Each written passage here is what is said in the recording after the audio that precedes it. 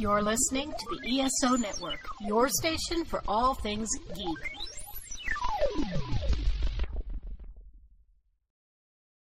I'm Drew Leiter. And I'm Cletus Jacobs. And welcome to episode 322 of the Earth Station DCU.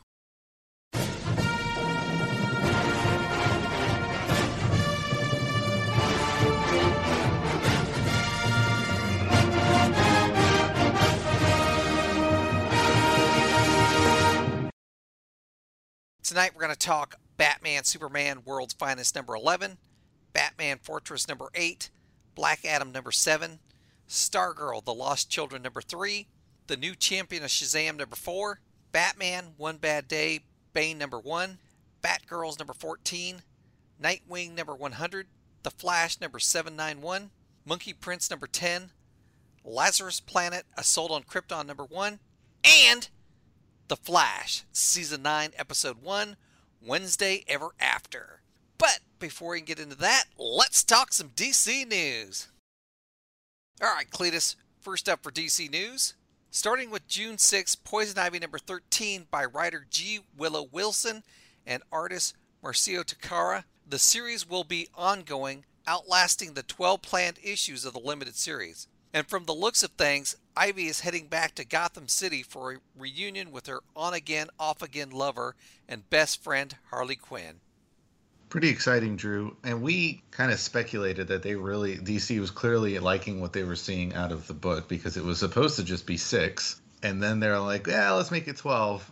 And that felt like, I feel like this might get extended again. And sure enough, now it's just an ongoing. Now, I don't think this is going to last a super long time. I do think it has an expiration date, but I do think it speaks to the quality of the book and how pleased DC is with the work that the creative team is doing, as they should be.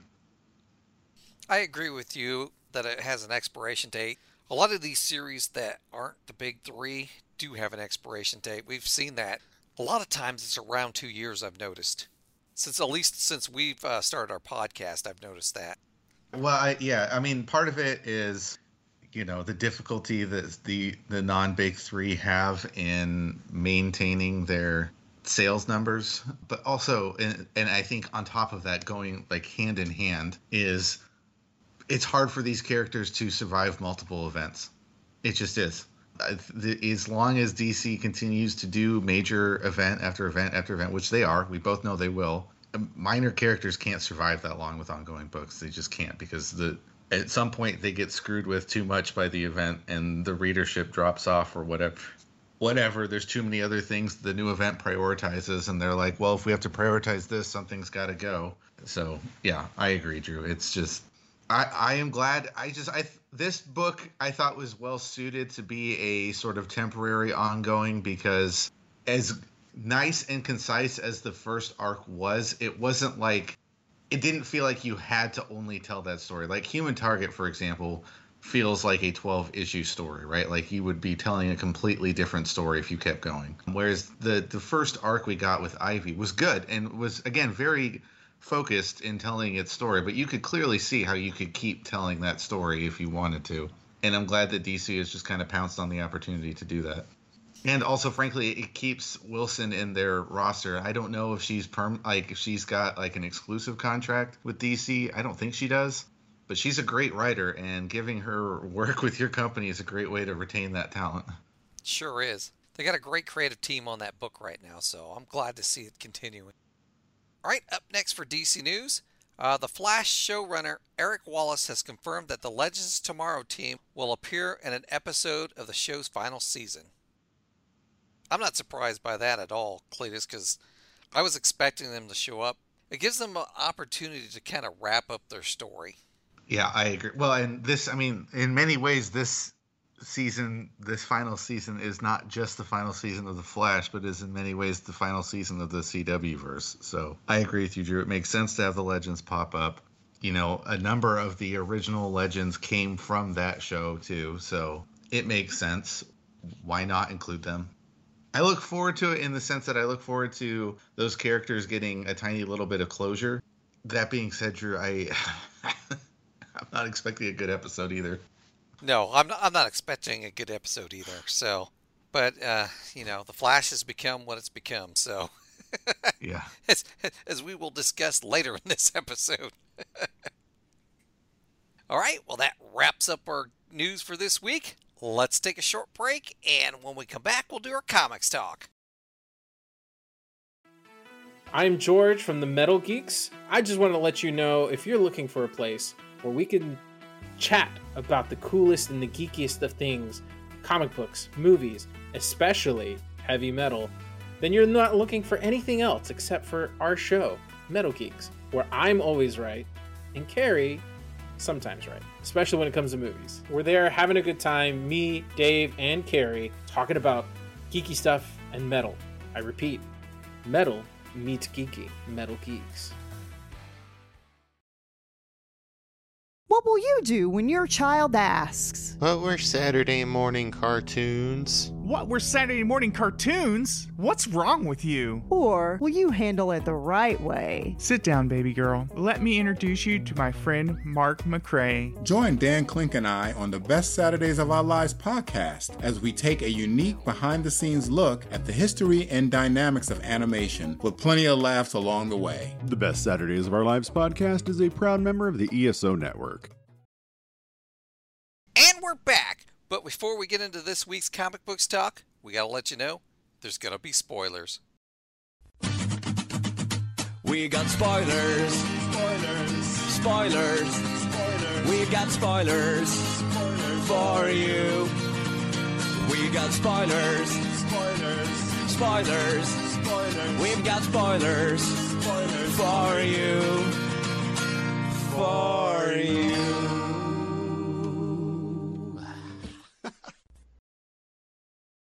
All right, let's talk Batman, Superman, World's Finest number 11. 30 minutes ago, the Key injects Boy Thunder with a truth serum of his own design. The Key unlocks the location of the Fortress of Solitude from David's mind. The Key is after the ship that brought David here from a parallel Earth. In the present, Batman confirms that the Joker is still alive. Superman is not happy that David almost killed the Joker. Kid Flash and the rest of the Titans take Joker to Arkham's medical bay, and Batman goes after the Key. Superman and Robin accompany David to the Fortress of Solitude. At the fortress, Superman takes David to a device designed by Professor Kimda of Kandor. It is designed to nullify the body's ability to absorb and process sunlight into energy. It will take away David's powers.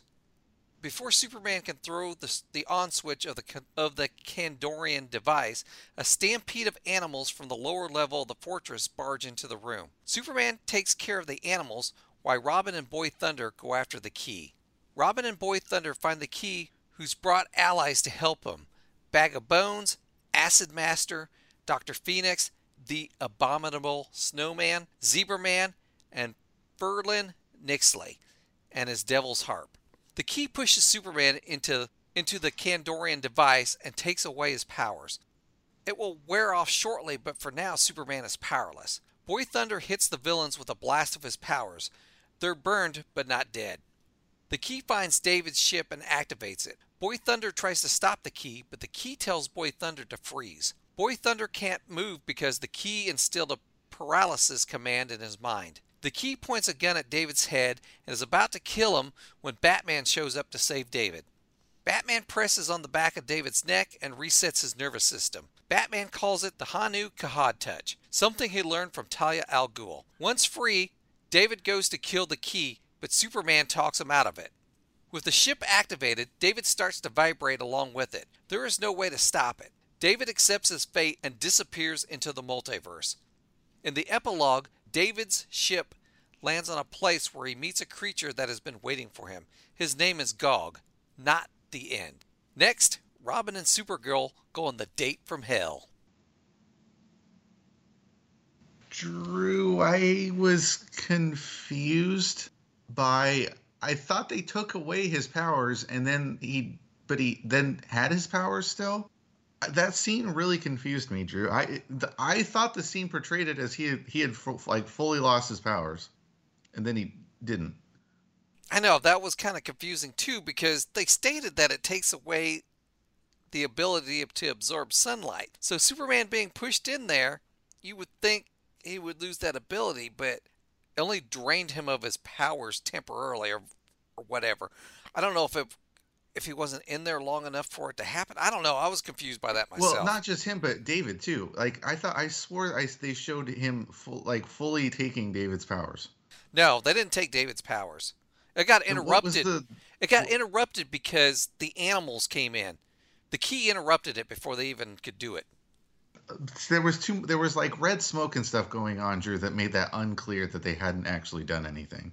I obviously realized that they hadn't when he continued to use his powers, but that was the thing that really confused me. I was like, wait, there was stuff in the artwork that I thought visually communicated that they were doing the process, and then he didn't. It's fine. I'm not shocked that he didn't lose his powers. But that whole thing, both him and Superman, was, I thought, really unnecessarily unclear. You know what I mean? Like, for something that I didn't think was that vital to the plot, I don't know why it could have been a little more clearly communicated. Yeah, I'm not going to disagree with you on that, because the fact that Superman went into it and it didn't take his powers fully confused me, because why would it take away David's powers but not Superman's? I don't know. I found it confusing myself. I knew David didn't lose his powers, so that didn't confuse me. And of course, I probably didn't pay as close to the artwork as you did. I mean, again, clearly he didn't, Drew, and it was just one of those things. I just didn't think that page did it. Those two, between him and Superman, I just unclear. I just thought it was too vague, and it didn't need to be. I was also trying to figure out that twist at the end, Drew, that seemed to suggest that he was going to become Magog from Kingdom Come was such an out of left field twist. It was like, wait, what? And I kept reading the comic being like, and how are we going to get to that point? I kept waiting. And then it didn't really happen. And then we got to the end and we got Gog, which was, if I'm remembering, I never read this comic, Drew, but at some point Jeff Johns did a follow-up in JSA called Thy Kingdom Come. And I believe Gog was a character in that, like Magog was supposed to become that person. So I will admit, I don't have complete knowledge of that because I have not read that story. But that seemed to be what we were getting at the end of the book, and that frankly left me more confused than the last issue. I haven't read that story either, so I have no knowledge of that either. And it's been quite a while since I've read Kingdom Come itself, so I'm a little rusty on that. I have not gotten to read that story. We've had a lot of issues to read, as you're well aware from this week's list. What I'm really caught my interest was at the end of the comic where I even included it in my notes here. Next, Robin and Supergirl on the date from hell. They kind of hinted at some date they had a while back in the series. And, I've been wondering about it. I wonder if that's the date we're going to see. Guess we'll find out. Yeah, so I'm excited about that. So I'm not surprised that, David's out of the picture now and we're moving on from that. So I'm looking forward to the next thing. All right, well, let's move on to our next title for this week, Batman Fortress number 8. Batman and his crew wake Superman up from his suspended animation. They inform Superman that the Earth is under attack. Superman explains that his plan was to protect the Earth. He had hoped the aliens would have concluded he was no longer here and leave. The aliens show up at the Fortress of Solitude, demanding Superman be turned over to them for crimes committed against their people by the House of El. They have been tracking Batman's biosignature since their encounter in the Arctic. Batman and his allies refuse to turn over Superman, except for Luthor, who offers the aliens kryptonite to subdue him. Batman reveals that the kryptonite is a fake. The aliens do not take kindly to Lex's betrayal and kill him. Superman surrenders himself to the aliens to prevent further bloodshed of his allies. Batman accompanies Superman to the tribunal and speaks on his behalf. Superman is allowed to return to Earth without his powers. The Kryptonian molecular chamber could not only take away his powers, but can transfer them to another being as well. Batman has been entrusted with these powers and states he is going to do things differently. Batman will not be bound by an oath never to interfere with human history. It is time for Batman to step out of the shadows, out of the darkness, and light the way. True, what the hell, man? Oh, my God. I want to be clear. My opinion of this comic has been very consistent this whole time. Where, I think it's been terrible. but I couldn't look away because the plot had me guessing. Like, well, I don't know what's going. I want to see what's going to happen next because things just keep coming completely out of left field, and this one was no exception. It completely lived up to what I thought, where there was just going to be some bananas decisions by the creative team that make no sense whatsoever. Drew, I feel conflicted because it's not a good comic. And on that hand, I have a hard time recommending it. But on the other hand, I also do think people should read it because it is so off the wall. Like, it is just wild, some of the decisions that they make in this book. It's just crazy. Superman doesn't appear in the whole book. He pops up right at the end. He's the crux of the whole story. And theoretically, this tribunal scene should be important. Let's just not even show it. We're not even going to write it. We'll have a character so powerful that he can fold any person into a cube at the blink of a thought, right? And then just not use that power again. And then Batman getting... Drew, I think that the end of the comic was meant to be hopeful and uplifting. That read very dark to me, where Batman getting Superman's powers seemed like he was about to establish a new world order under himself, but they put him next to his son and made it seem happy, and I was like, this doesn't read happy to me.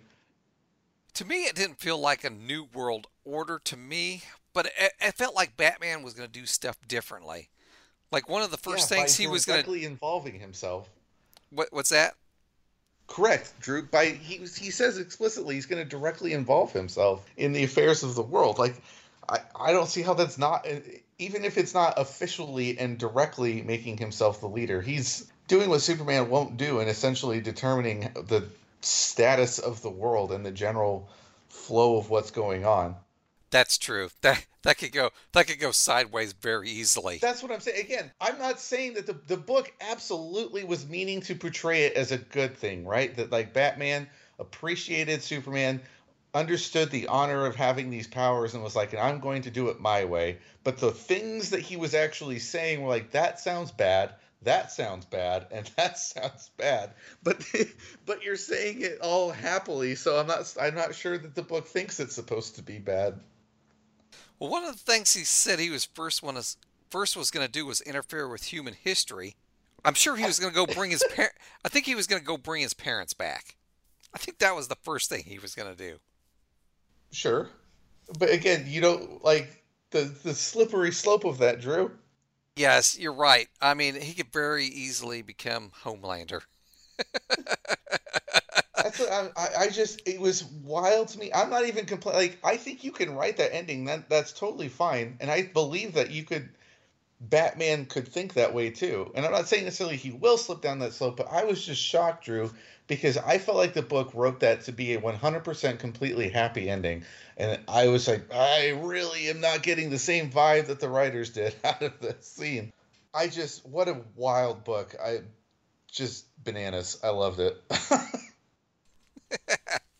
All right, well, let's move on to our next title for this week, Black Adam number 7.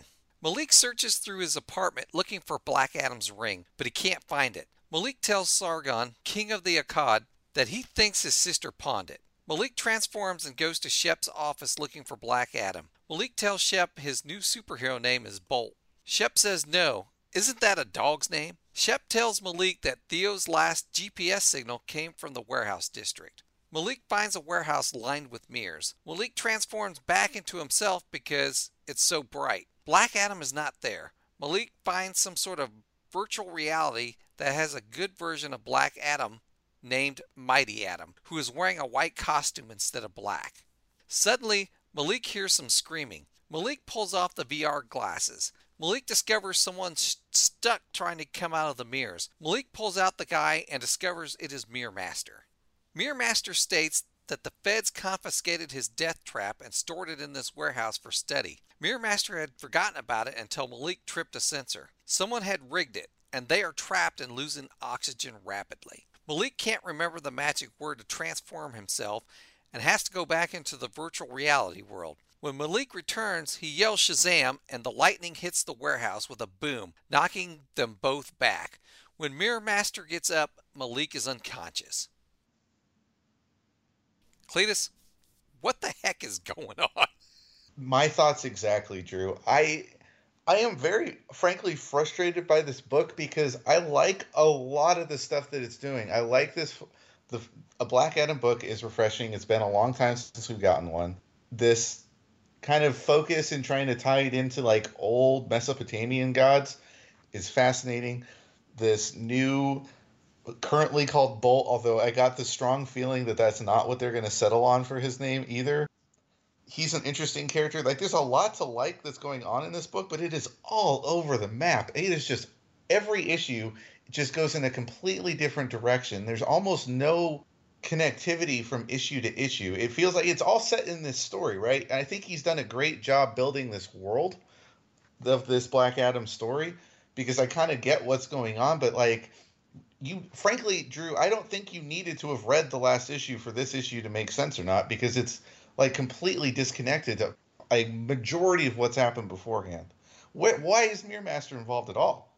It's just all over the map. And I know sometimes we talk about with these miniseries that they'll read better when they're collected, and I'm sure it is slightly the case, but I'm not sure that it's going to be any better when it's collected, because there's just no flow between these stories. I'm wondering where this is going now, honestly. So, I got the feeling this character is going to stick around, but, and introducing this character is important to the future of the Shazam franchise going forward, because I think they're going to do something with this character, but like you said, this story is all over the place, and I'm not sure exactly where it's leading to right now. It's kind of confusing. Putting it politely. All right, well, let's move on to our next title for this week, Stargirl, The Lost Children #3.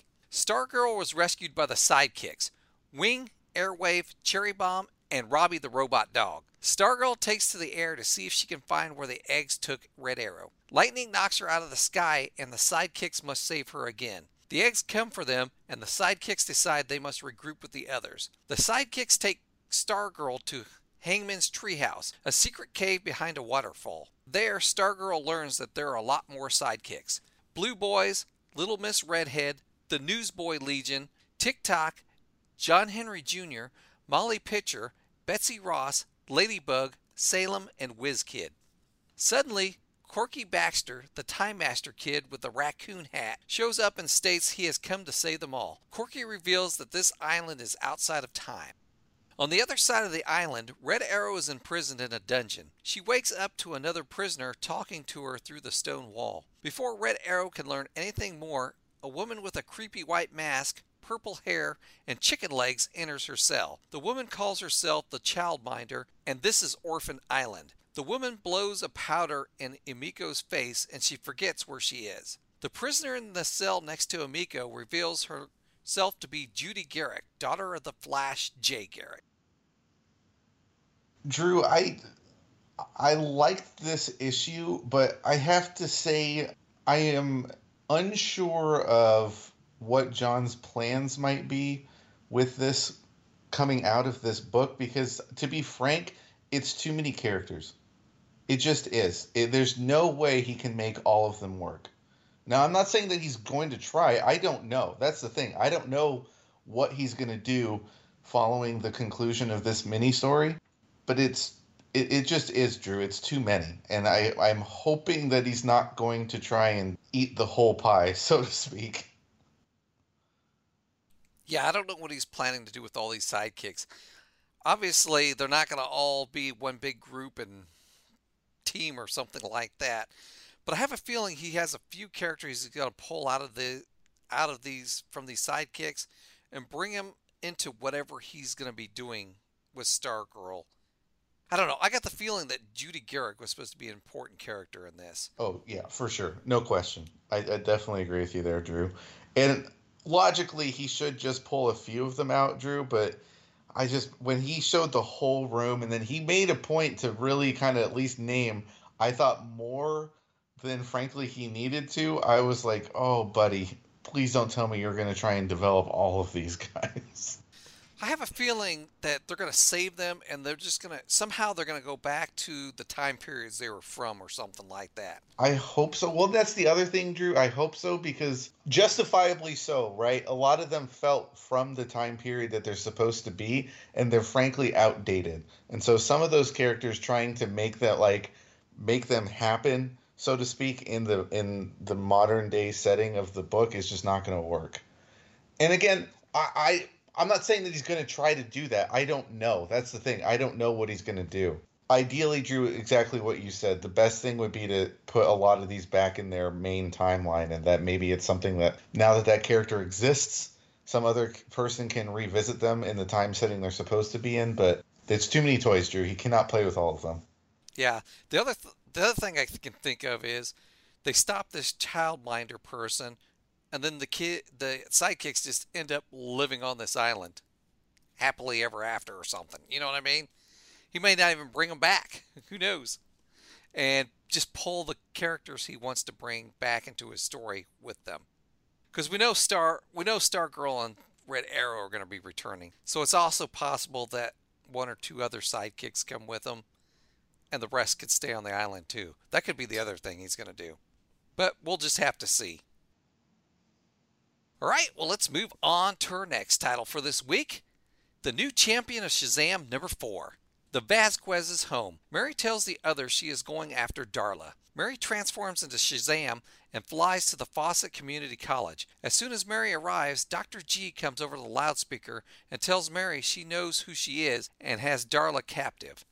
To get to Dr. G, Mary fights her way through crocodile monsters. Next, Mary runs into the other teacher assistants who have their cell phones wired to themselves, giving them powers. The TAs chase after Mary and surround her. Using her magic word, Mary transforms into her human self, and the lightning fries the TA's cell phones and they fall unconscious.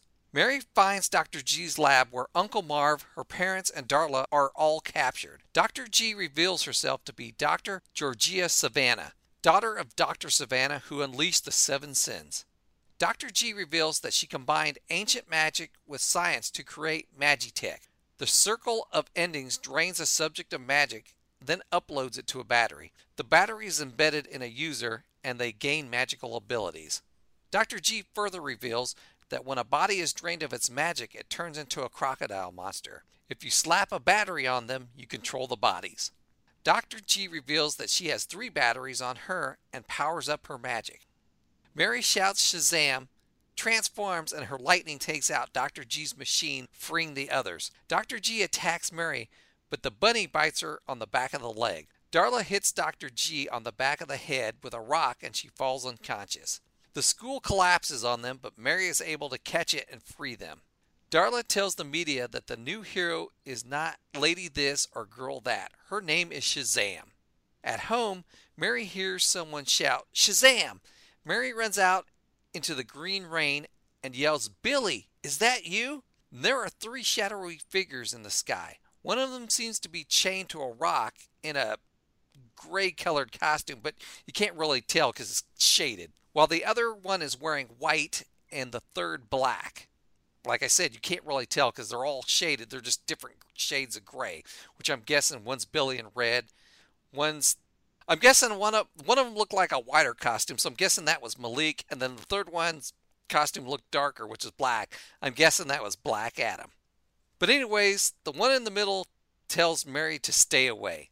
Mary transforms into Shazam. Mary tells Freddy she is going to find Billy. The bunny is riding on her shoulder. The end, or is it? Find out what comes next for the new champion of Shazam in Lazarus Planet, We Once Were Gods. But I'm pretty sure that's who those 3 figures were. I think Billy was in the middle. Black Adam was the one that looked like he had a darker costume on. And then I bet Malik was the other one. At least that's what it felt like to me. I think it's a pretty good guess, Drew. I think the only one that could potentially be up for debate would be Malik, because we don't know what is going to come of that story exactly. But, I mean, logically, that's who it would be, right? Yeah, I mean, it wasn't any of the other kids in the house. Yeah, no. Again, I agree. I think you're right. I think you're 3 for 3. But if there's any one that could be wrong, it's probably that one. I like this, Drew. I love the reintroduction of Georgia Savannah. Phenomenal. It was great. I don't care that she's called Shazam, like taking over the mantle as being the main champion. And that's called Shazam. So she's Shazam. That's fine, Drew. It did feel a little weird that they were focusing on it because, frankly, Mary Marvel there's not as strong of an argument for why that needs to change. Like some of the other ones, Drew, like changing from Miss Marvel to Captain Marvel.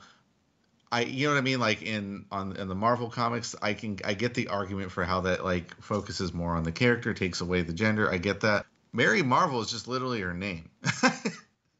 So I thought it was, I was a little surprised where it wasn't a thing like when Supergirl, the show, constantly kept like being like, well, what's wrong with the word girl? Again, you had girl there, and you could essentially say that it's lowering the rank, so to speak.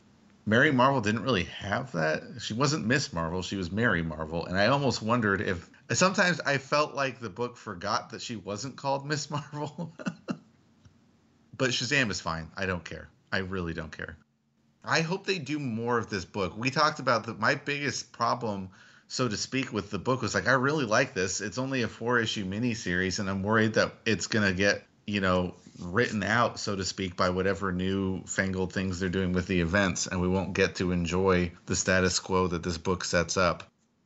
I'm hoping maybe by teasing at the end that the story leads right into Lazarus Planet, that maybe they are going to keep Mary briefly as a central character, but I am still dubious, Drew. I don't think she's going to stay the main Shazam. So I didn't have any problem with them calling her Shazam here, but I know Billy's going to be coming back, and they're going to call him Shazam. We can't be calling everybody Shazam. We need to have difference of names. I mean, DC's starting to do that a lot. We got the Batgirls called Batgirls. If you notice, one of the trends I've been doing is we have it with the Robins. We have it with the Batgirls. I've been calling them Robin Tim Drake, or Robin Damian Wayne, or Batgirl Cassandra, or Batgirl, I have to differentiate them so the audience knows who the heck I'm talking about. So when we start saying Shazam, I'm going to have to say, I'd have to differentiate so the audience knows who the heck I'm talking about. I have no problem calling her Mary Marvel. She's been Mary Marvel to me for a very long time. So, which I actually prefer Mary Marvel because I guess I've been calling her that for a long time. But I have no problem calling her Shazam either. But when we get to, I don't remember what book it is. And one of the books we're going to be talking about later in this episode, they actually print Mary Marvel as her name on the page. So I'll point that out when we get to it because I can't remember what book it is now. But I don't know if you noticed that or not. I didn't. Again, Drew, I don't care whether we call her Shazam or Mary Marvel. The only reason I'm a little bit surprised that they were Shazam in and of itself is a newer title, right? Like he was always Captain Marvel until the New 52. And I get why they changed it to Shazam. I do. I don't know that they can change it back, frankly, especially with Captain Marvel on the Marvel side now being a film and more known to the general public. I think you kind of have to stick with Shazam, also with your own movies with that. I'm surprised with Mary only because I don't feel, again, like the arguments to be made against titles like Miss Marvel or She-Hulk, I get those arguments. I don't know that same argument applies to Mary Marvel because it's just her name. If you have a problem with that, then you just have a problem with her name being Mary. So yeah, I agree with you on that. I remember watching a comic in the 80s where we had Captain Marvel Jr. and Mary Marvel in it. It goes back a long way for me, so I'm just used to them being those names. It's actually weird to me to be calling Shazam, not calling Shazam Captain Marvel. You know what I mean? Mm-hmm. It's taken me a little bit to get used to it, actually. All right, well, let's move on to our next title for this week. Batman, One Bad Day, Bane #1. Bane is now a professional wrestler and has been off Venom for some time. In the ring, we see him fight another wrestler dressed as Batman. Bane finishes his appointment off by breaking his back. It's not real, just a performance. At home, Bane is relaxing in front of a fire, reading a book. A boy enters his home wanting to sell him venom. Surprised, the boy tells Bane he stole it from a place in Texas. Bane throws the vial of venom into the fire and states, "Never again." Bane grabs the boy by the throat and lifts him into the air with one hand. Bane tells the boy that he will take him to the house in Texas and show him the person who is making venom. Bane tells the boy the story of how Batman died. Bane and Batman team up to eradicate all traces of venom in the world. Their investigation leads them to Blackgate Prison and a villain named Grunge. Batman distracts Grunge and gets infected with the venom. Bane sets off an EMP. Batman dies, saving Bane. To honor Batman's sacrifice, Bane must stop whoever is producing venom. In Texas, Bane and the boy are watching the house when suddenly they are ambushed by guards. It was all a trap. The boy was sent to Bane with the venom to draw him to Texas, where Dr. Randolph Porter, Venom's creator, wanted to meet him. Dr. Porter attempts to experiment on the boy with a new version of the venom drug, but Bane attempts to stop him. Dr. Porter breaks Bane's back. Even though his back is broken, Bane still stops Dr. Porter. Dr. Porter asks how this is possible. Bane replies, "If the bat can do it, so can I." Bane destroys the venom and burns the place down. In the hospital, Bane is visited by Batman. Bane tells Batman that he has beat him again. Batman replies he had been investigating, but Bane beat him there first. Batman states that even if he doesn't approve of Bane's method, he still did a good job. Bane tells Batman that breaking his back might have been his greatest accomplishment, but it has become the worst day of his life. Bane was the one who was broken that day. Batman tells Bane to share his life with others and use it to inspire good. Bane takes on the boy as an apprentice. The end. I am shocked, Drew, that this is Williamson's story. Shocked. It just in no way has all of the same hallmarks that all of Williamson's stories have. I smell sarcasm. It's just it literally, but in all seriousness, it's the same thing that he's done with a couple other heroes recently, in the same artist too, where we've had Deathstroke, we've had Ra's al Ghul, we've had the Grandma al Ghul, where we take a villain and we're like, oh, but what if actually they're the good guy? And we'll spend the entire story telling you that they're the good guy and then give them a good ending. Drew, did he understand the assignment is called One Bad Day and the entire comic is Bane fan fiction? I know. And the main thing I got out of this is Williamson doesn't get the character of Bane. The only thing I want to give him credit for, and I don't know if he did it on purpose or on accident. I want to give him credit and say that he did it on purpose. I thought that he sort of did a meta commentary on the fact that Bane as a character, from a publishing character standpoint, has never been successful as he was in Nightfall, right?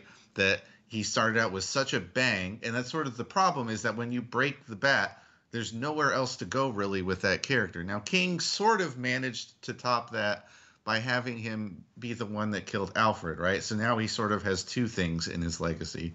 And I thought that the story had tried to do something interesting within that world, address that idea, right? That idea that Bane's never really managed to live up to that first story, that he peaked and everything else since then has been downhill. So I liked that idea on paper. I just don't think he did a good job, because his story is, he basically came up with that idea, right? Like, oh, hey, from a character standpoint, Bane's never really been as good as he was in Nightfall. That's really interesting. What if we made Bane himself actually feel that way? What if he felt that way? That's an interesting concept for a story, Drew, and I think it's an ideal concept for a One Bad Day comic, right? And then his solution to that was, well, what should the comic be about? How super mega awesome Bane is, and then he rides off into the sunset happy. Literally rides off into the sunset happy. Everybody else has at least understood the assignment, Drew, in regards to what roughly they're supposed to do. Yeah, I'm not going to disagree with you. But I'm just bad.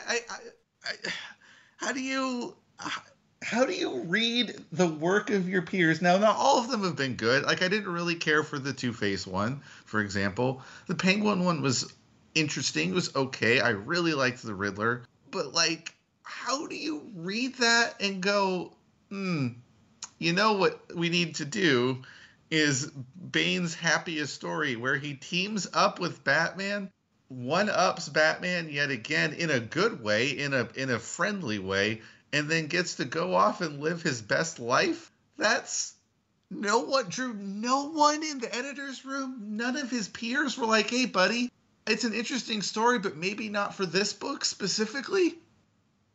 I guess not. I still find it ridiculous that Bane gets his back broken, can get up right away. If the Bat can do it, so can I. Hey, well, the Bat did it over the course of months, if not a year. Even in the movie, he did it over the course of months, Drew. Immediately get up and be like, I magically healed my back into place. My God, dude, it's not that hard. It can't be that hard. Oh man, that's why I lost it when I was trying to read it, because how ridiculous it was. But again, that's the whole thing, right? It's one bad day, and instead we got a comic where Bane magically heals his spine in 2 seconds.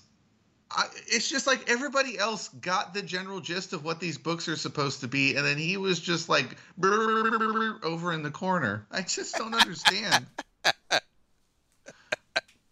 Oh man. All right. I think it's time to move on. Nice try, Williamson, but you didn't get it done. All right, well, let's move on to our next title for this week, Batgirls number 14. Batgirl Cassandra Cain investigates in the evidence room of the GCPD thanks to the officer friend that's been helping the Batgirls. Cass learns that Cluemaster's body disappeared from the coroner's office shortly after the death certificate was filed.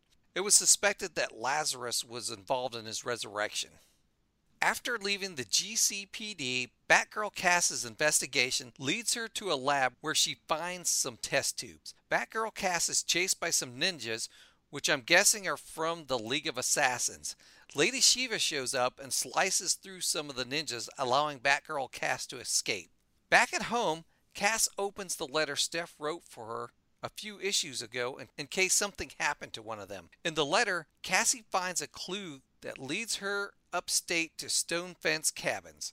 Cass rips off a piece of Stephanie's costume and wears it like a scarf around her neck. When Batgirl Cass reaches the cabin, Cass spies Stephanie tied to a chair with a bunch of electrodes attached to her. Stephanie is unconscious. I like this issue a lot, Cletus, because we really don't have any speaking in it. So the story's mostly driven by illustrations. But one of the things I had a hard time doing is interpreting what was going on. Because it was a little confusing that it was Cassie who went into the lab to get the test tubes. Because at first I thought it was Lady Shiva, but then I realized she changed into a disguise, but they didn't do a very good job of illustrating her changing into a disguise. So it was unclear at first. I really had to study the story to figure out exactly what was going on. I didn't know if you had any confusion with it or not. I don't know that I paid attention super closely to every single detail, Drew, but I felt like I got enough of the story to get what was like. We understood that she was investigating where Stephanie could have gone. Like, I understood what she was doing, and then we clearly understood that her mom comes in to help her fight off some of the ninjas, which was cool. I really liked the silent comic for a Cassie-focused comic. I thought it made sense to pair those two together. It worked for me. Again, I'll admit, Drew, maybe I didn't get every single minute detail, but I understood the general flow of the story enough that I enjoyed it quite a bit. I did too. I enjoyed it. Because, of course, when I was reading this, I was comparing it to the Many Deaths of Batman, which is a story way back in the 80s where there was a Batman issue. It was all silent, which we actually covered that a while back on one of our issues. We kind of did a flashback because I wanted you to see that story. I don't know if you remember that or not. Which story? The Many Deaths of Batman. Remember that? That was an issue we covered once. We went back to the 80s and checked it out because it was a silent issue. I don't know if you remember that or not. I think... Oh, I remember... Yes, but no, Drew. I remember that we read it. I don't remember it that well, though. So I'm very familiar with the story because I've read it several times over the years. So, but anyways, this issue reminded me a lot of that issue. So I was kind of comparing it. But the older Batman issue I'm familiar with, I think was more well done than this one was. But it was still good. I really enjoyed it, and I think it really fit Cassandra's character with this being kind of her story, her investigation, and it being all silent. It really fit her character. Agreed. Yeah, again, I think a difference too in our interpretation and enjoyment of the book is that I was just reading it and you were reading it to take notes and recap. And that a silent comic is going to be harder to complete that agenda. Yes, because I enjoyed it as I read it through it the first time, but then when I come back through it trying to do my notes, I was trying to figure out exactly what was going on. So I just had a little confusion there with the lab scene was where I had the confusion at. So the rest of the story flowed really good. It was just that lab scene that confused me. Because at first I thought it was Lady Shiva, but then I realized, no, Cassandra actually, for I don't know what reason, changed into a disguise and went in there, and then ended up back in her Batgirl outfit. I don't know. That was, yes, Drew, I will agree. That one flip, that costume flip confused me a little bit too, where I was like, wait, I was totally, it made sense when she pops up and she's in not her Batgirl costume. I understood that was her. And it made, like, I knew that was still casting, and that made sense. And then when you have that, like, quick costume change back into Batgirl, I was like, wait, what? Why? Like, if you were going to do that, why didn't you just stay as Batgirl the whole time? Yeah. All right, well, let's move on to our next title for this week, Nightwing 100. Heartless and his men attack the private prison at the entrance to Bloodhaven. The prison holds over 3,000 inmates, many who are in prison because of minor misdemeanors or who couldn't afford bail. The people who run the prison ruin lives for profit. Heartless opens all the cells and gives the prisoners guns and masks. Heartless tells them to create chaos and kill anyone that stands in their way. Heartless wants his new army to remind people that law and order have no place in Bloodhaven. Heartless frees Elephant Man and sends him rampaging through the city. When Nightwing hears the explosion, he calls Oracle and tells her that he's going to check it out. Oracle gains access to the prison security cameras and learns that Heartless is behind it. Nightwing tells Oracle to initiate Operation Power Shift. Nightwing makes it to the prison. Nightwing addresses the prisoners and tells them that he knows a lot of them didn't deserve to be there. It was designed for profit, not justice. Anyone who doesn't want to fight a monster like Heartless can take off their mask. They can walk away or stay and help him. Many take off their masks and help. Nightwing fights against the rest. A boom tube appears behind Nightwing and the Titans are here to help. Starfire and Raven deal with the prisoners. Donna Troy, Beast Boy, and Cyborg handle Elephant Man, and Flash unmasks the prisoners and makes sure they don't slip away. Nightwing goes after Heartless. Heartless is with Tony Zucco. Heartless tells Tony that he changed his life. Heartless has a plan for Dick Grayson and wants to have Tony involved. Nightwing shows up and is attacked by KG Beast, who dislocates his shoulder. Nightwing fights against KG Beast with one arm. When KG Beast gets back and tells Nightwing he is outnumbered, Nightwing just laughs because seconds later the Titans show up to join the battle. Donna Troy pops Nightwing's shoulder back into place. When the battle is over, Heartless has disappeared. He removed his mask and disappeared into the crowd. When Starfire hands Nightwing Heartless's mask, Dick Grayson has more to lose as written on the inside. Superman and Wonder Woman show up to help, but the Titans have already taken care of everything. Superman and Wonder Woman take Nightwing back to the destroyed Hull of Justice. While they are figuring out the future of the Justice League, they ask Nightwing to lead in guarding the planet. Later at Alfred's tombstone, Batman and Nightwing have a discussion. Bruce thanks Dick for saving him and apologizes if Dick feels like Bruce failed him. Bruce apologizes for every time he tried to push Dick away. Dick hugs Bruce and tells him, "I love you, Dad." Bloodhaven, a day later. Dick tells his sister Melinda and Babs that the Alfred Pennyworth Foundation is buying the Bloodhaven private prison. A month later, it becomes new headquarters for the Titans. Drew, I have to be honest, I was a little bit let down by this comic, if I'm being... You know how I feel about art changes, and there was just too many, and how good the art is in this book, juxtaposed to a couple of the other artists they had do it, just did not do the book any favors for me. And then I wasn't wild about the plot. I liked the idea of Heartless basically unleashing a mega jailbreak and just total chaos on the city, but then it's resolved shockingly easily, Drew. Like, was barely an inconvenience to the group, I thought. Yeah, I agree with you. It was resolved very quick.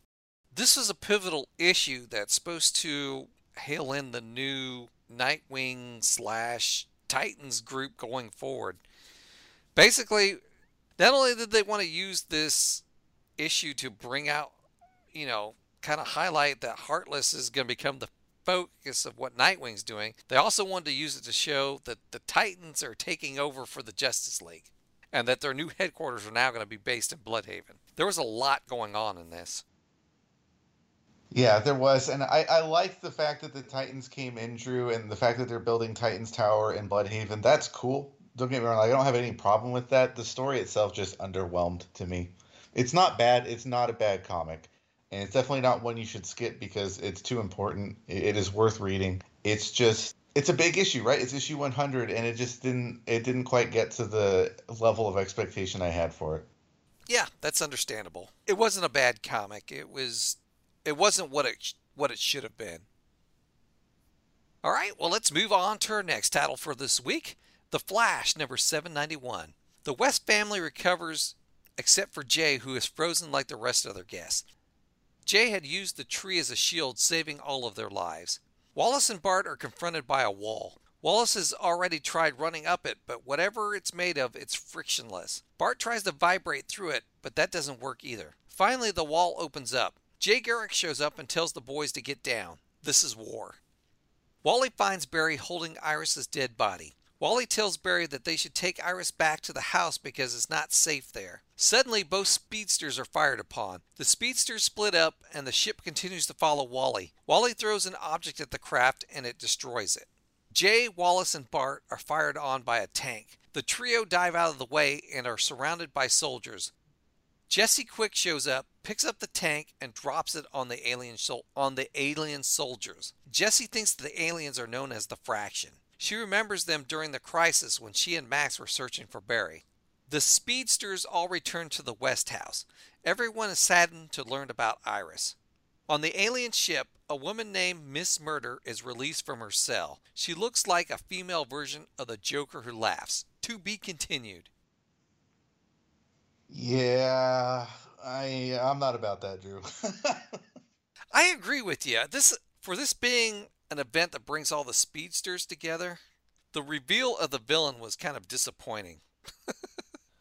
I don't want to say I wasn't surprised that I predicted that character, Drew. I absolutely did not. 0% had any idea they were doing her. But I wasn't surprised that it was an extreme over-the-top character because a lot of the art and direction of this story has felt over the top, if I'm being honest, in a way that I don't personally enjoy.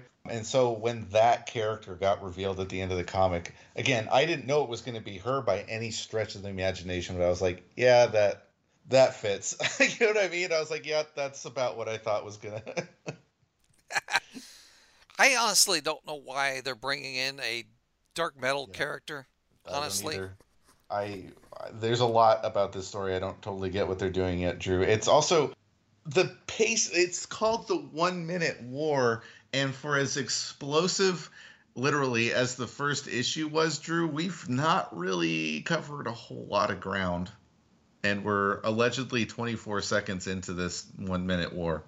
All I'm saying. Yeah, I agree with you. All right, well, let's move on to our next title for this week. Monkey Prince number 10. A wooded area outside of Metropolis, Supergirl is punching Monkey Prince because she thinks he is working for the Ultra Humanite. Ultra Humanite fires a hard light projectile that is infused with synthetic kryptonite radiation. Monkey Prince jumps in the way, taking the blast, saving Supergirl. Monkey Prince is in half and must rescue his torso. Monkey Prince puts himself back together but puts his torso on backwards so his butt is in front.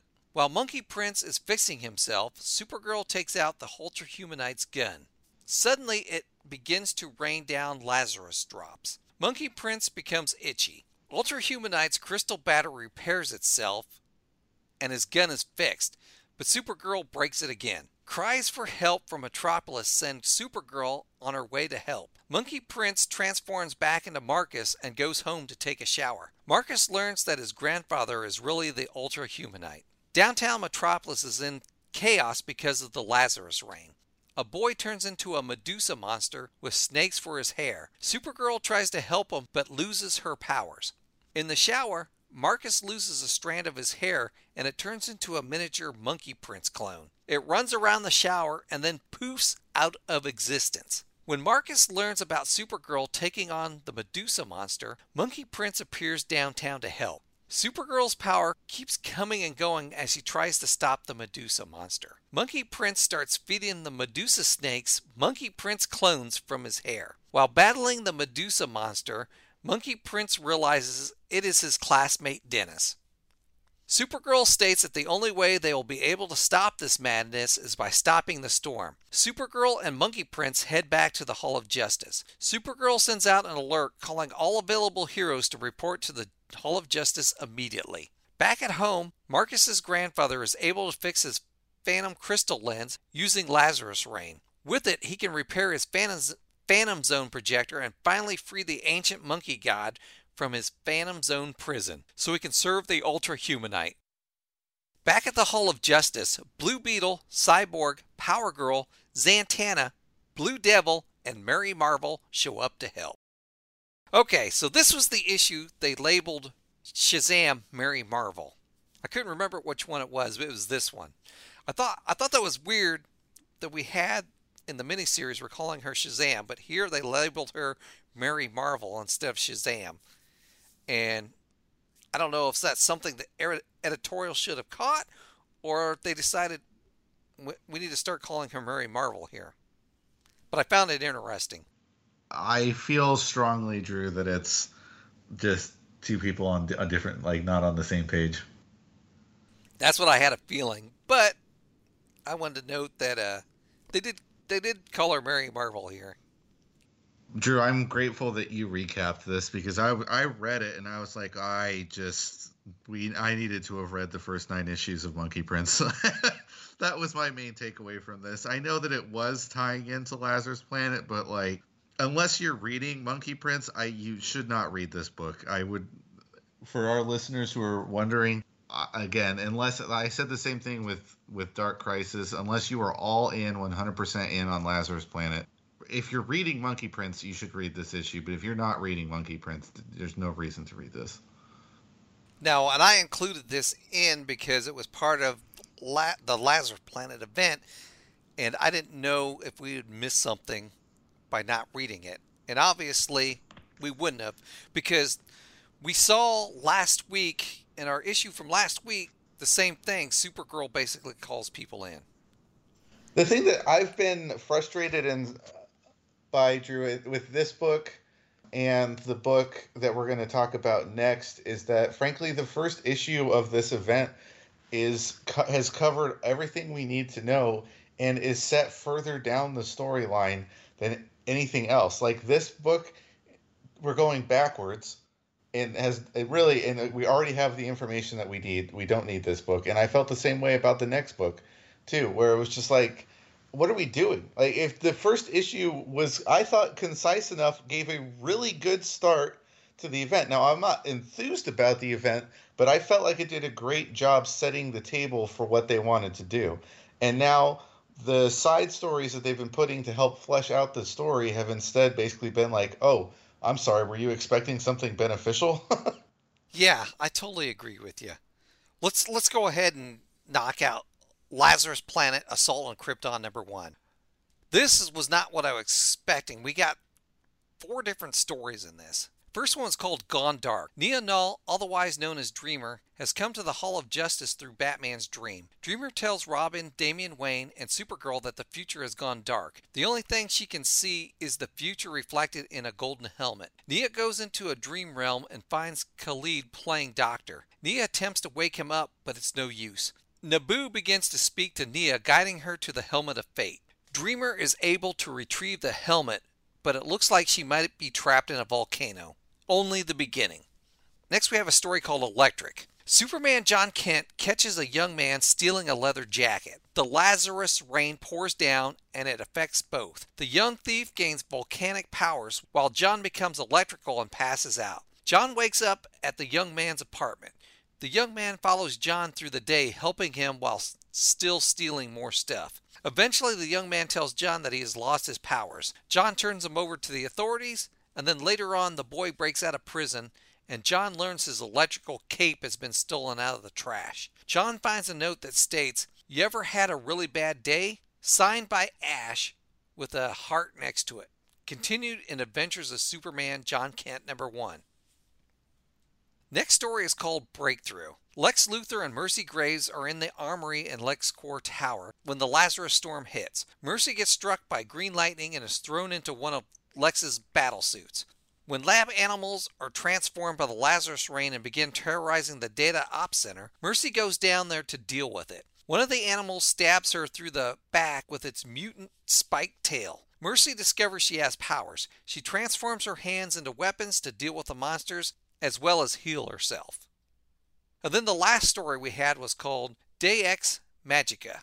Power Girl is working with Zatanna and Shazam at the Tower of Fate, retrieving magical relics when they are attacked by Silverhorn King.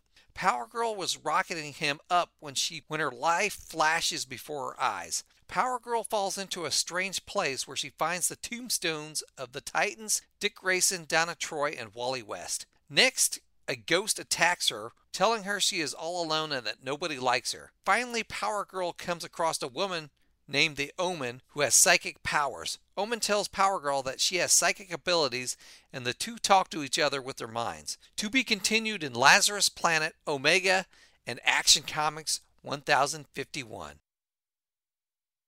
So in the first story, we see that Dreamer, the basis of that story is Dreamer retrieves the Helmet of Fate, which we know is going to play an important part of stopping this Lazarus rain. The second story, I don't know why they're introducing a new love interest to John. That confused me. That wasn't even written by Tom Taylor. It was written by somebody else. That was surprising, Drew. I read that and I was like, oh, interesting. I'm curious to see where that story goes. I didn't dislike that character. I'm not necessarily, if I'm being completely honest, Drew, I kind of liked his personality better than John's current boyfriend, to be honest with you. But yeah, confusing to say the least. But I noticed the story wasn't written by Tom Taylor, so I'm wondering how, is this character even going to come back? That was my whole thing. Is Tom Taylor even going to use this character, or is this person that wrote this story introducing a character we're never going to see again? I feel pretty strongly we're going to see this character again, Drew. So, interesting. Then, the Lex Luthor story was basically just telling us Mercy Graves has got powers now. And then the Power Girl story was weird too. Basically telling us that she has psychic abilities now, which I gather we're going to see more of in Action Comics coming up when we get the new Super Family team. Basically looks like John's turning into Superman Blue from the old Superman Blue, Superman Red storyline. That's what I gathered. And then which we've already revisited once in recent years, Drew, which is wild that we've even done it once, let alone possibly a second time. So So I'm guessing that's what they're going to do with John to differentiate him from Superman, give him powers that are a little different. And then it looks like we're going to do something new with Power Girl here too, which it could actually be kind of interesting to have a Supergirl-like character that has different abilities. Yeah, I totally understand, Drew, why they're doing something with Power Girl. I'm not convinced it's going to stick, but I'm not surprised that they're trying something because she's an interesting character. She's never been, I don't think, the same personality as Supergirl, but they've always kind of had a hard time because like she is basically Supergirl, right? And power set wise, so I'm trying to differentiate them more. Obviously, the costumes have been different, the personality has been different, and I guess the only thing left is to change that too. So, yeah. Well, if you think about it, Cletus, we're going to be having this. So we're going to be having Action Comics, which is going to be having super family stories in it. So, unless you want to have like 8 characters with all the same powers, differentiating them with different powers can give us some different stories. You know what I mean? Yeah. Otherwise, we have 8 characters. I'm not convinced that it's going to last long term, though. Yeah, I agree with you. It's probably not going to last long term, but it's going to be something that'll probably last for a few years at least 2, I would say, because that's what it seems like. DC stories are lasting. Series and stuff were going on for about 2 years, unless you're the big 3. I think one of the reasons that I'm not convinced it's going to last, Drew, is I'm not convinced that Power Girl is going to be consistently used. I feel like what's most likely is that she's going to fall off the roster again for, the 100th time? And then when someone brings her back, they're going to bring her back as Power Girl. Yeah, the other thing is, I think, isn't John's using Power Girl in his Justice Society story too? I think so. So we may have 2 different versions of her. All right, well, that wraps up our comic books talk for this week. Let's take a short break, and when we come back, we'll talk The Flash. So, Brittany, Martha, tell me about your podcast. Oh, no. It's like we're in sync, but also kind of a disaster. We are always a disaster. So our podcast is fun if you want to hear 2 people talk about and complain about stuff that they love and also hate. And drink. And drink. And the show is called... Oh. But first, let's talk nerdy. And you can find us on the ESO Network. See you next Tuesday. You gotta ask yourself one question, punk. What the hell is a cigar nerd? Welcome to the Cigar Nerds Podcast. It's the only show where 2 guys smoke cigars and talk about nerd culture. Do you like movies, games, comics, sci-fi, pulp culture, and beer? Do you like science, nerd news, explosions for no apparent reason? Then this is the show for you. It's like being in a nerdy cigar shop, but for your ears. Check us out at cigarnerdpodcast.com.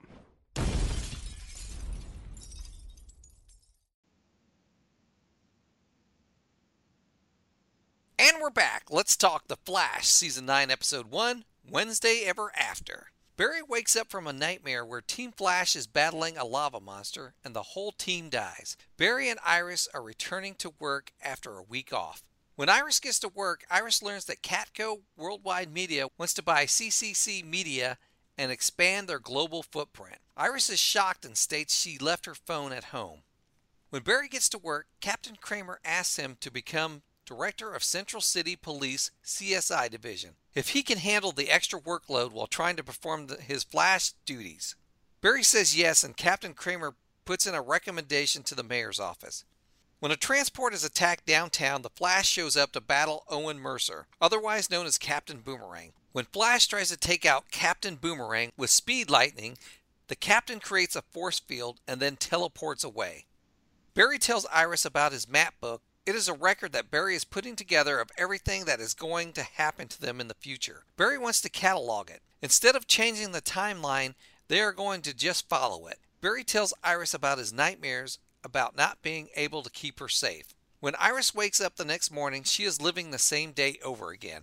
Iris wonders what Barry did this time. Barry is also confused when the day is repeating itself. While fighting Captain Boomerang, Barry dies, and both he and Iris wake up in bed with the day repeating again. Barry and Iris realize they are stuck in a time loop.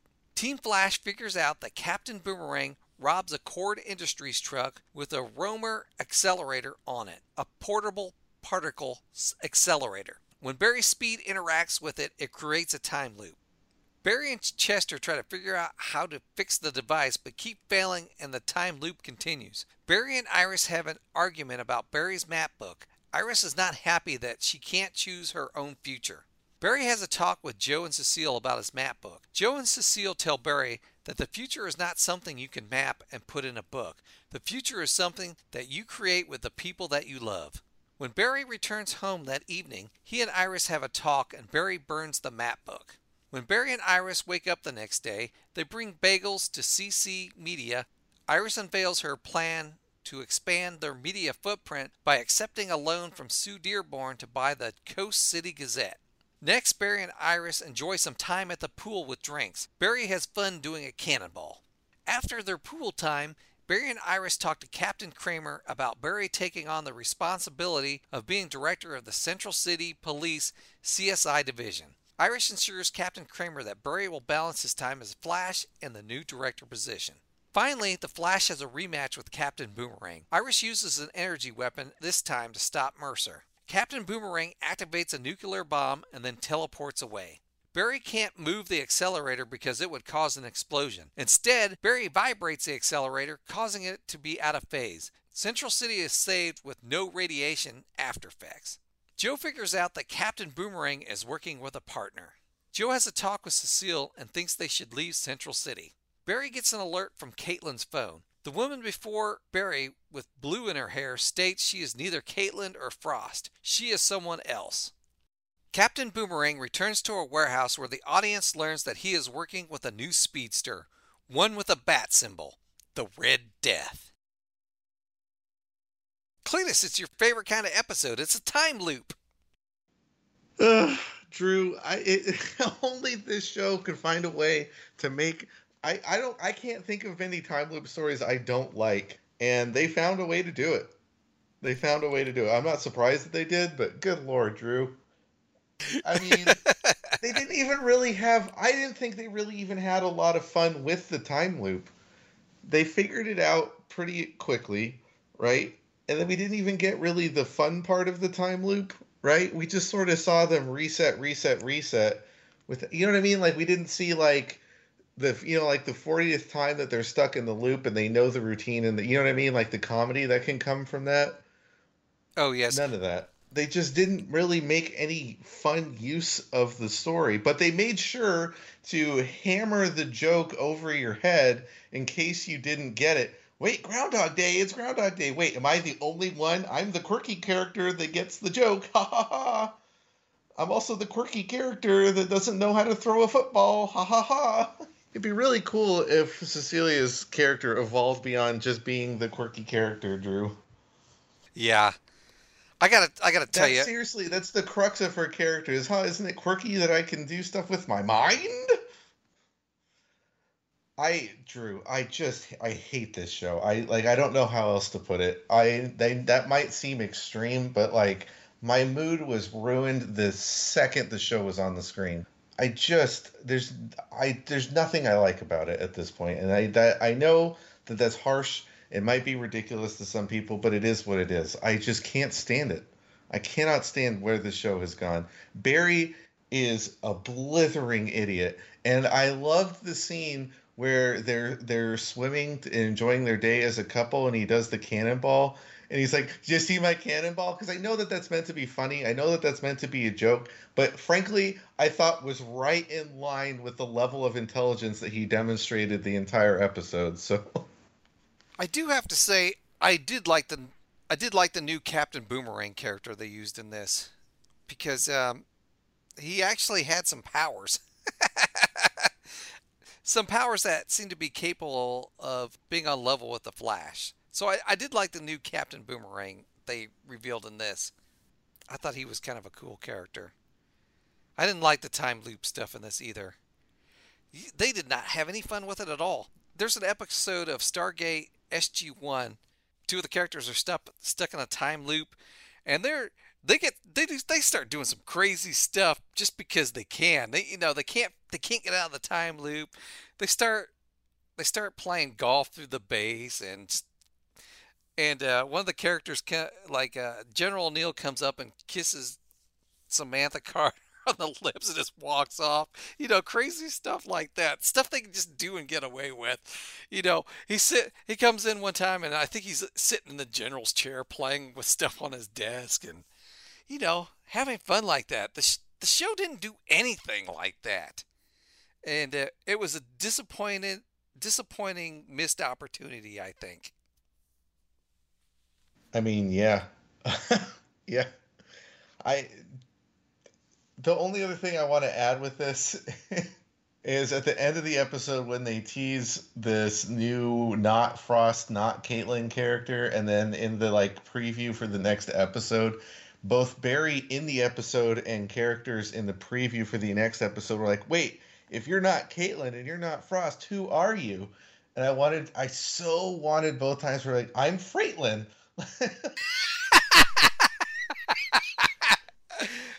That'd be hilarious. Why, Drew? But honestly, though, why not? It wouldn't even be the fifth stupidest thing they've done on the show recently. You know what I mean? It's stupid, but at this point, just lean into it. Why are we even trying? Why even try at this point? Just lean into it. Let's call her Freightlin. Let's do it.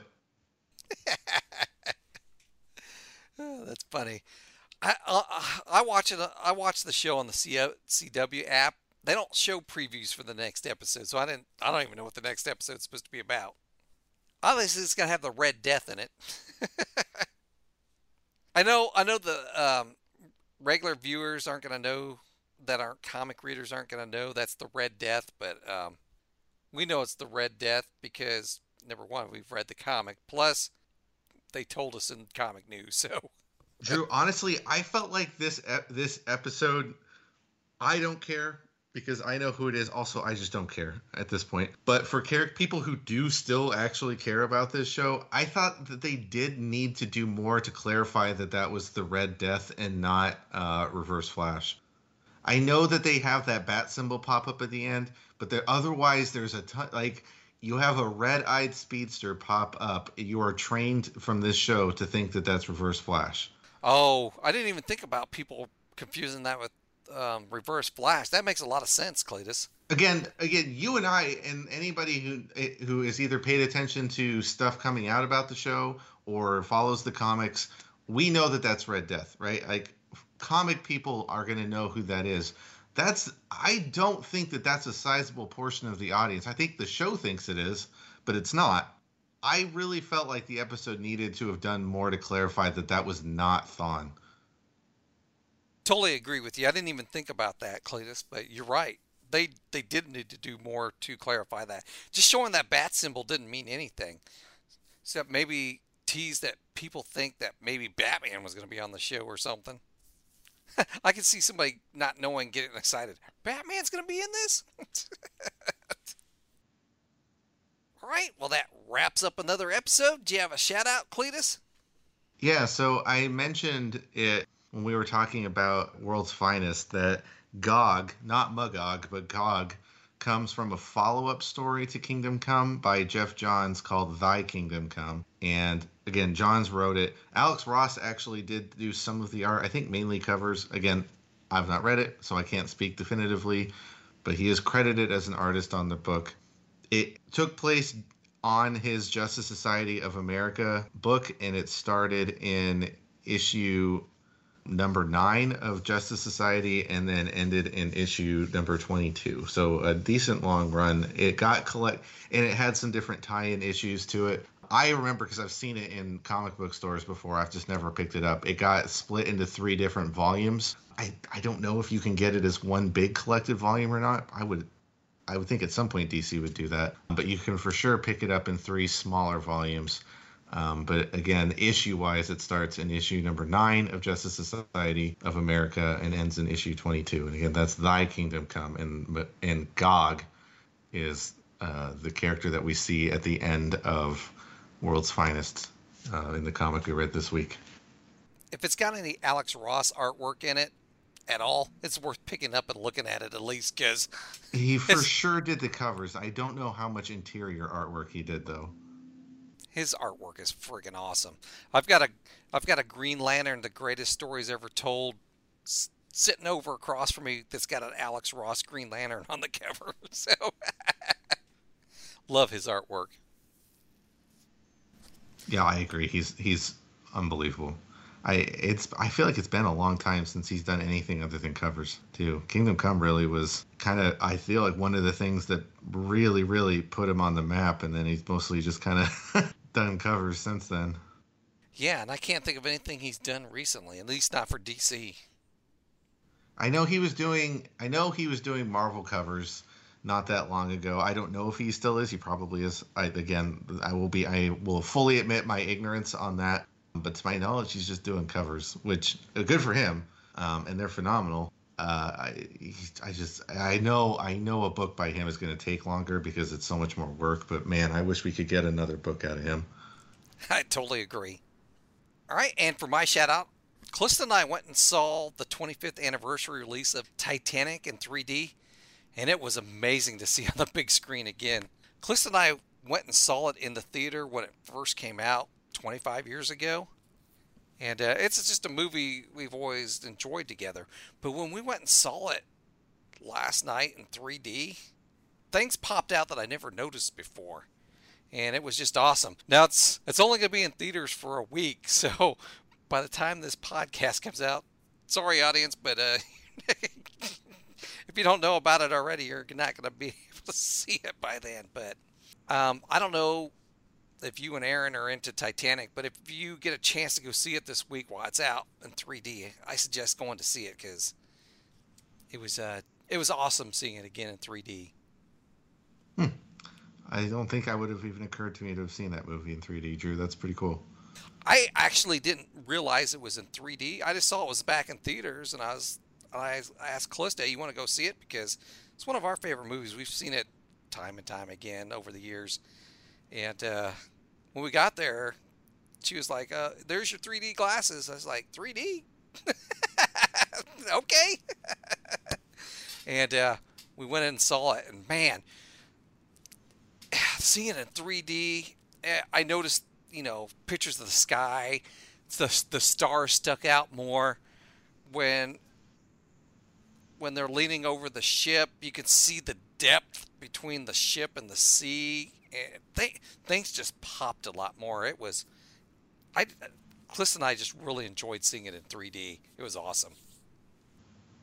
All right, if you'd like to comment on anything we've talked about tonight, you can reach us at our feedback line, 317-564-9133. Leave us a message, or you can email us at earthstationdcu@gmail.com.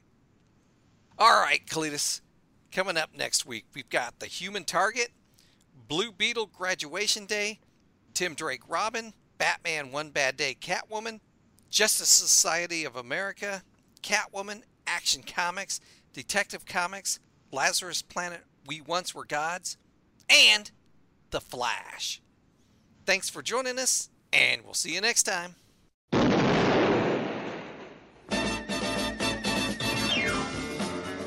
Wonder Woman, Wonder Woman. All the world is waiting for you and the power you possess. In your satin tights, fighting for your rights, and the old red, white, and blue.